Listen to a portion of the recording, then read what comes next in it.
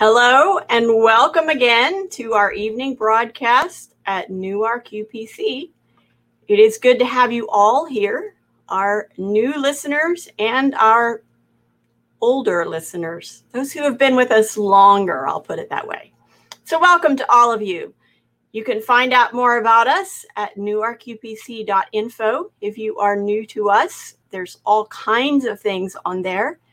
And tonight, I've been featuring a section of Newark UPC each time I come on here. And so tonight, I'm going to feature the Contact Us section. So if you type into your web browser, newarkupc.info, NEWARK, upc.info, and then it'll bring you several options up. You click on Contact Us, and you'll find much more than just an address, an email, and a phone number. That is where you can update your contact information. For those of you who have been around longer, you may have changed your cell phone number, or you may have changed your email address, or you may have changed even where you live. We would love to know that so that we can stay in better contact with you. If you are brand new to us and we don't have your contact information, but you would like to be added to our texting,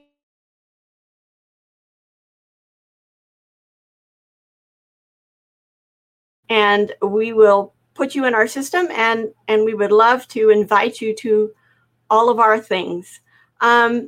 Also, on the Contact Us section, you can request prayer, either privately. You can click the little button that says just privately of the pastoral team, or more publicly of the prayer team. And also in Contact Us, you can join the prayer team. So if you were listening just now, you know what the prayer team does. They pray for all of those prayer requests that come in. You don't have to be a member of the church or somehow qualified or anything to be a member of the prayer team. You just have to be able to pray. And I think all of us can pray for others, and that's what we should be doing. Also, on Contact Us, you can request to be baptized. We would love to immerse you in water, calling on the name of the Lord Jesus, just as the Bible says. The Bible says, with baptism, all your sins are canceled, washed away, remitted, forgiven, pardoned. All of those words, you get the idea. If you haven't been baptized, go to Contact Us and request to be baptized now. Even during this broadcast, please go and do that. I will not be offended if you are distracted because you're putting in a request for baptism. I promise.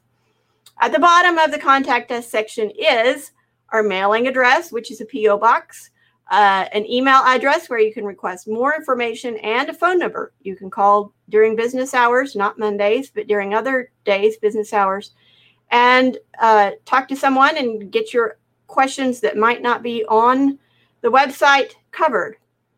So the Contact Us section is a place where lots and lots of things happen, much more than just here's our email address. I had a situation today. I was dealing with a company online that had charged us, those renewing annual subscriptions. And it was impossible almost to find a place to even email them. I never did find a phone number. We are not like that. We want to be easily accessible to you and make it easy for you to reach us. And Contact Us on newarkupc.info is a great place to do that. Enough of the pre-message ad.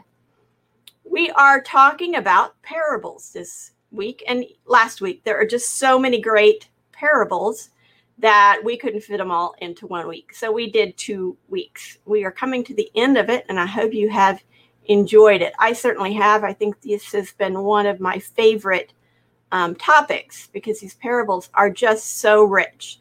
We do have to be careful not to carry them too literally or too precisely, because they are a story that's meant to teach a lesson, and we have to make sure we get the right lesson out of them. But I love a good parable. It's so easy to understand, and that's why Jesus used them. So tonight we're going to talk about one of the maybe a little lesser known parables. It's called the parable of the laborers. It is in Matthew chapter 20. And first of all, I want to do a little context before the parable and after the parable, and then we'll come back to the parable. So we're going to do a little parable sandwich here with context before and after, and then we'll deal with the actual parable. In Matthew 19, we have the children coming to Jesus, and we've talked about that within maybe the past couple of months. We had a week on children, which I also really enjoyed, but we talked about that a little bit then. But the children come to Jesus to greet him, to be blessed by them, and the disciples shoo them away. The bodyguards, he's too important for those little rugrats to them. But Jesus says to them in Matthew 19 and 14, he says about these children, the kingdom of heaven belongs to such as these. In a lot of these parables, we get this language of the kingdom of heaven. And so that is something that kind of jogs my attention, because the kingdom of heaven belongs to children, people like children, people who become like children. Then we have in Matthew 19, just following the children passage, we have the story of a rich young man who asked, what must I do to get eternal life?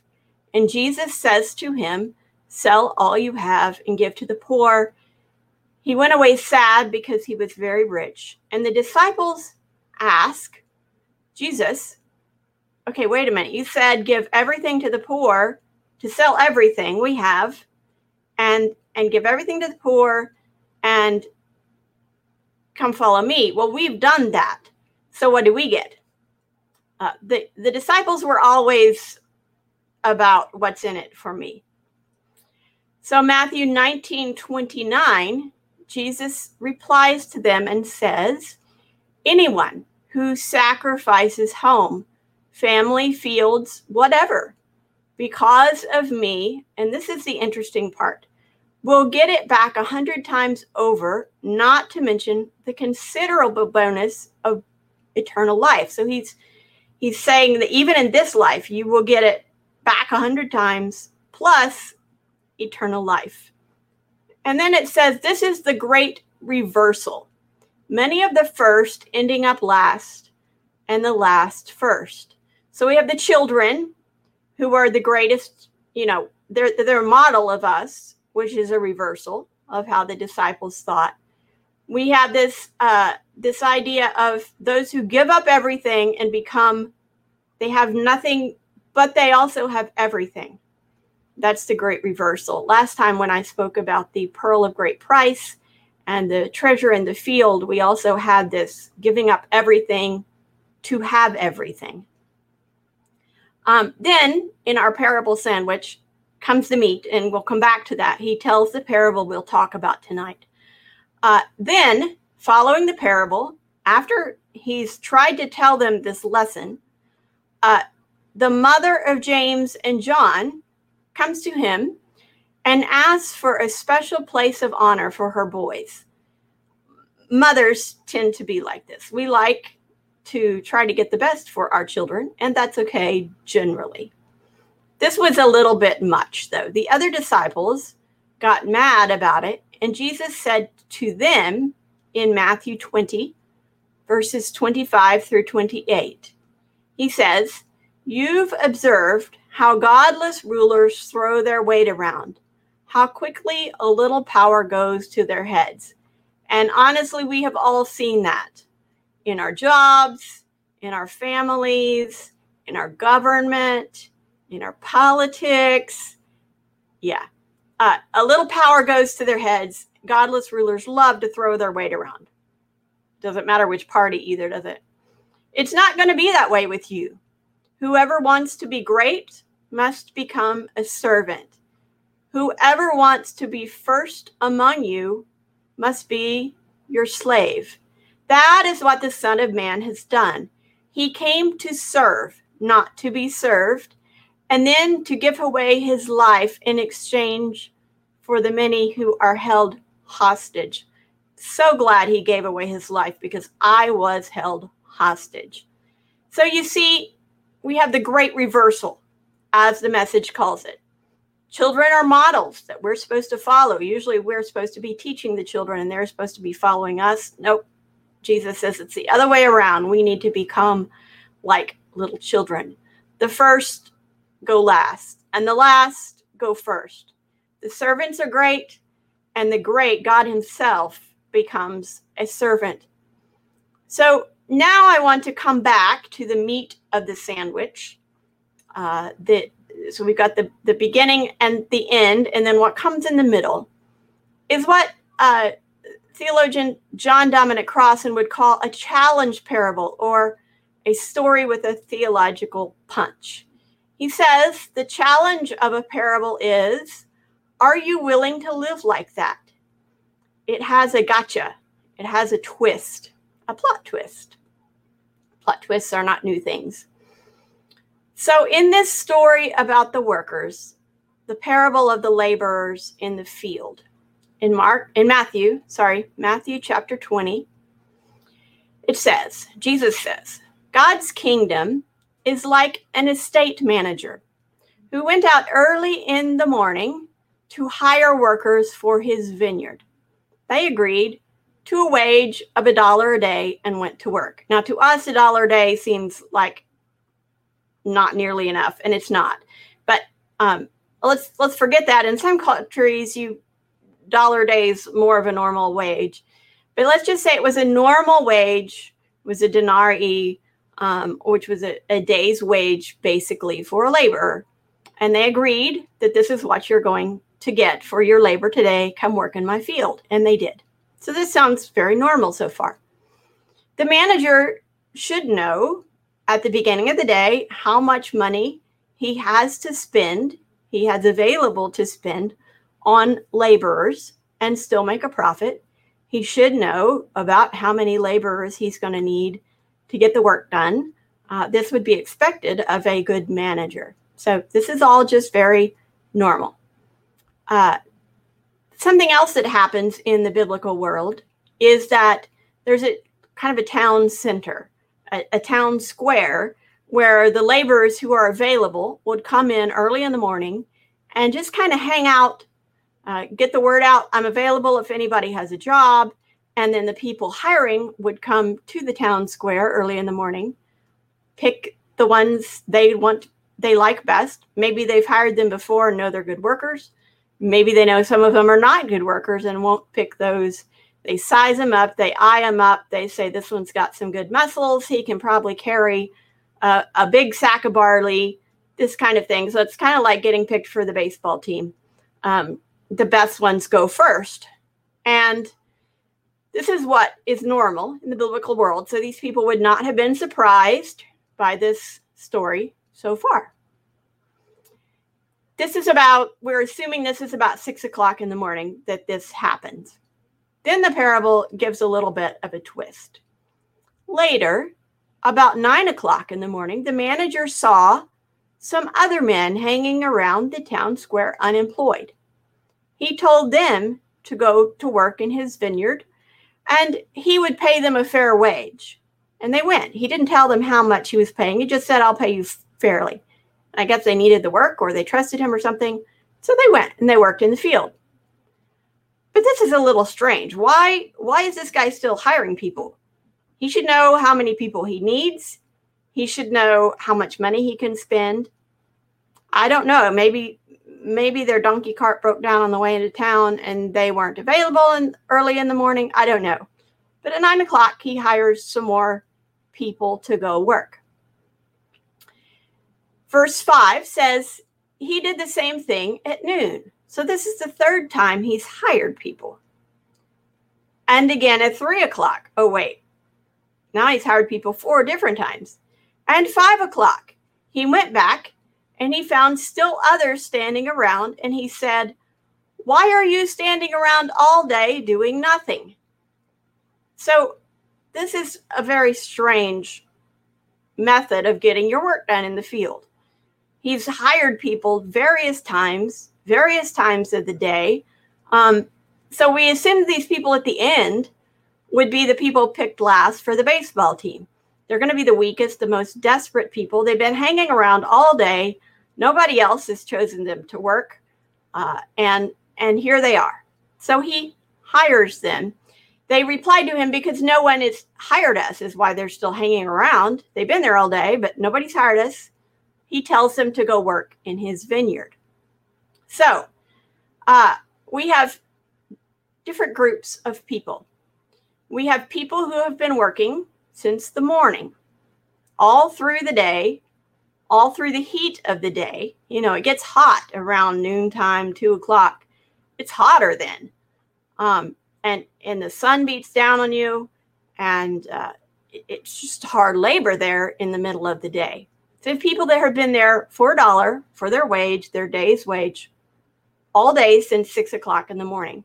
And now it's quitting time in the evening, probably about 6 o'clock in the evening. So probably about 12 hours they've worked. You also have people, the second group of people has been there about 9 hours. That would have also been in the heat of the day. Then you have a group of people that's been there 6 hours, a little easier time. And then you have this last group was hired at 5 o'clock in the afternoon. They've only been there, say, an hour, maybe 2, but not very long. And they didn't have to work when it was real hot. You know, in the evening, it's not quite as oppressive.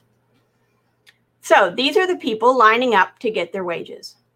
When the day's work was over, the owner of the vineyard instructed his foreman, call the workers in and pay them their wages.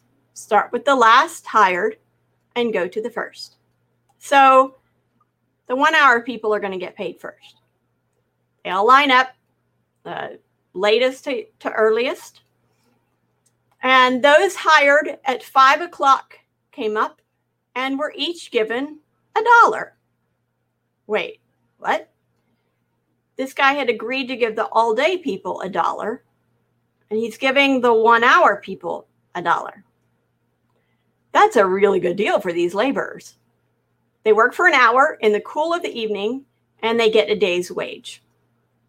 That's cool. And these are the weaker guys who probably couldn't carry as big of a barley sack. When those who were hired first saw that, they assumed they would get far more. Okay, they've worked 12 hours. We're paying $1 an hour. Maybe we're going to get $12 out of this deal. Who knows? But they each got the same. Each of them $1. Okay, so here's the twist. Here's the real twist. Everybody gets the same money. And then in verse 11, it says, taking the $1, they groused angrily to the manager. These last workers put in only 1 easy hour, and you just made them equal to us who slaved all day under a scorching sun. I can just hear them, can't you? Grumble, mumble, complain. And I kind of see their point. I mean, they're not starting a picket line yet, but they're saying what they want, and they do have a point to it. They're going before the manager saying this is fair, and that's not fair. So the manager, in verse 13, he replied to the one speaking for the rest, friend, I haven't been unfair. We agreed on the wage of $1, didn't we? So take it and go. I decided to give the one who came last the same as you. Can't I do what I want with my money? Are you going to get stingy because I am generous? The answer to that is yes. Yes, they were going to get stingy. No doubt about it. And then remember the context of the parable sandwich. Just following this is when the mother of James and John comes and requests that her boys be in a place of honor. So I think the point didn't quite go down. They got stingy. So the answer was yes. We all tend to get stingy, as the Bible calls it, or we would call it fair. We're advocating for fairness. Verse 16 says, here it is again, the great reversal. many of the first ending up last, and the last first. So, how does this parable apply to us today? We don't have workers in the vineyard generally. We don't have a town square where we go to hire. We don't pay people $1 a day. Thank the Lord. Well, let's talk about a few ways that this parable applies. In some ways, we Christians, we 21st century East Coast people, are the ones in the parable hired the last. We don't have the thousands of years investment that the Jewish people have. They were the chosen people. You had to have a genealogy or follow the law or become circumcised if you were male to become a member of a tribe. And we don't do that. We just talked about baptism, where all of your sins are washed away by a simple act of repentance and a modified version of getting wet like you would in a bath.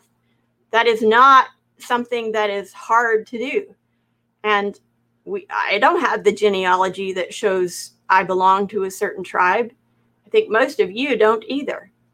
So we are this last group of laborers hired. We're the latecomers, but he saved us just the same. And I am so thankful for that. And you should be thankful for that too.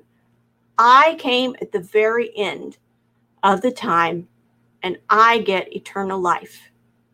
Isn't that amazing? Thank you, Jesus, for your sacrifice, your getting me at the last moment. The more bedraggled of the laborers, the ones who weren't all cleaned up, that's us. That's the 21st century church. There's a message, another message too, a great reversal message that we all can take to heart within our context and within the church. We have been in the church a long time. I received the Holy Ghost when I was 6 years old. It's all I've ever known. I've put in years. I've put in over 40 years in the church, and I'm not that old. So I could say, I have more say in the church. I could say I'm more special, or I could say I'm the one that should get the most honor. I'm the one that should get the most respect because I have all this time put in. But that is not how it works in the Church of God.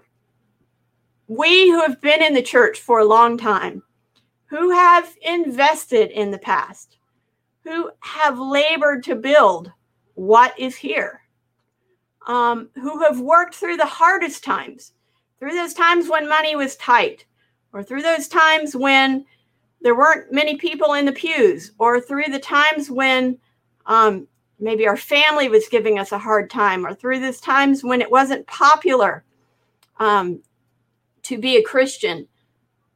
We don't get paid more. We aren't saved more. We don't get more credit than the newcomer. He saves us all. He involves us all. He equalizes us all. And he wants to make disciples of all. It doesn't matter that I've been in Newark 25 years almost. It doesn't matter that my husband has been a part of the Newark church for over 40 years.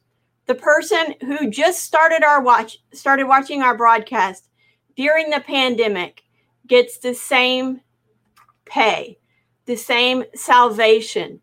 The last shall be first, and the first shall be last.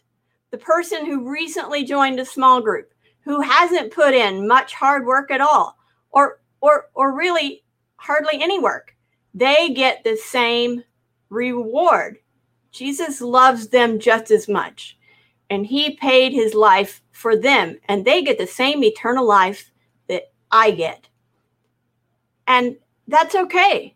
And I need to not get stingy.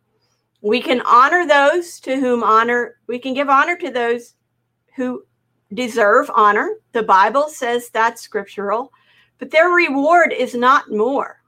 God wants all as his disciples, from founding members to recently reborn.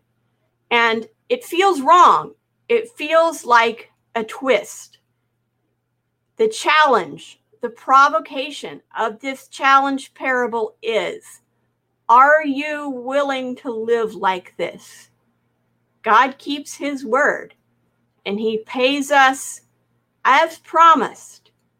But we must not get stingy and say, I don't want you to pay them as you've paid me.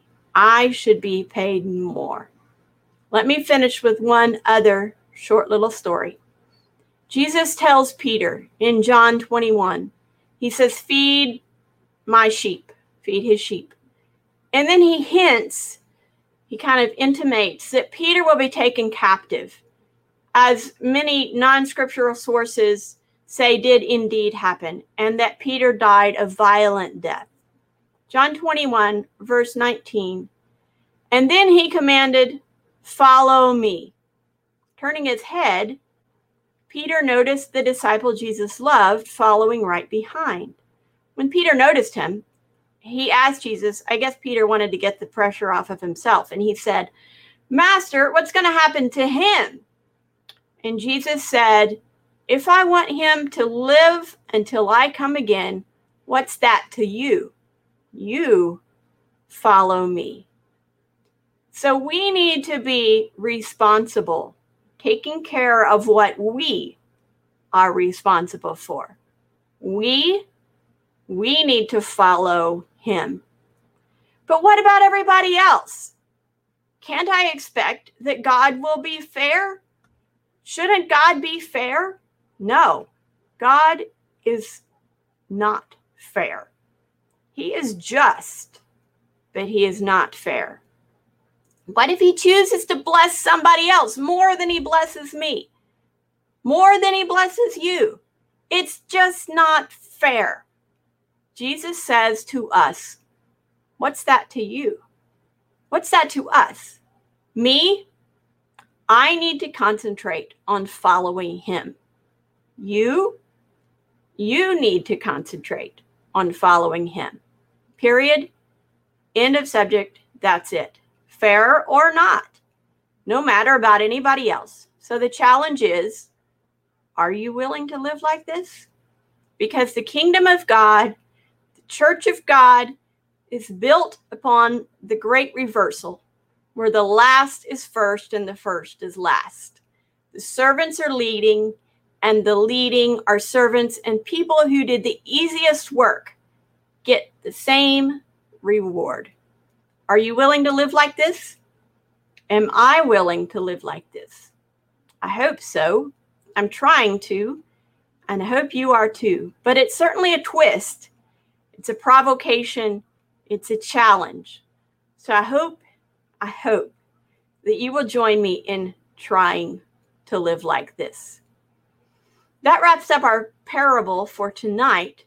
If you'd like to learn more about us, as I said at the top, please visit us at newarkupc.info. We're here every night of the week except Monday at 7 p.m. Eastern Time. I hope you'll join us tomorrow for Friday Night with Friends at 7 o'clock.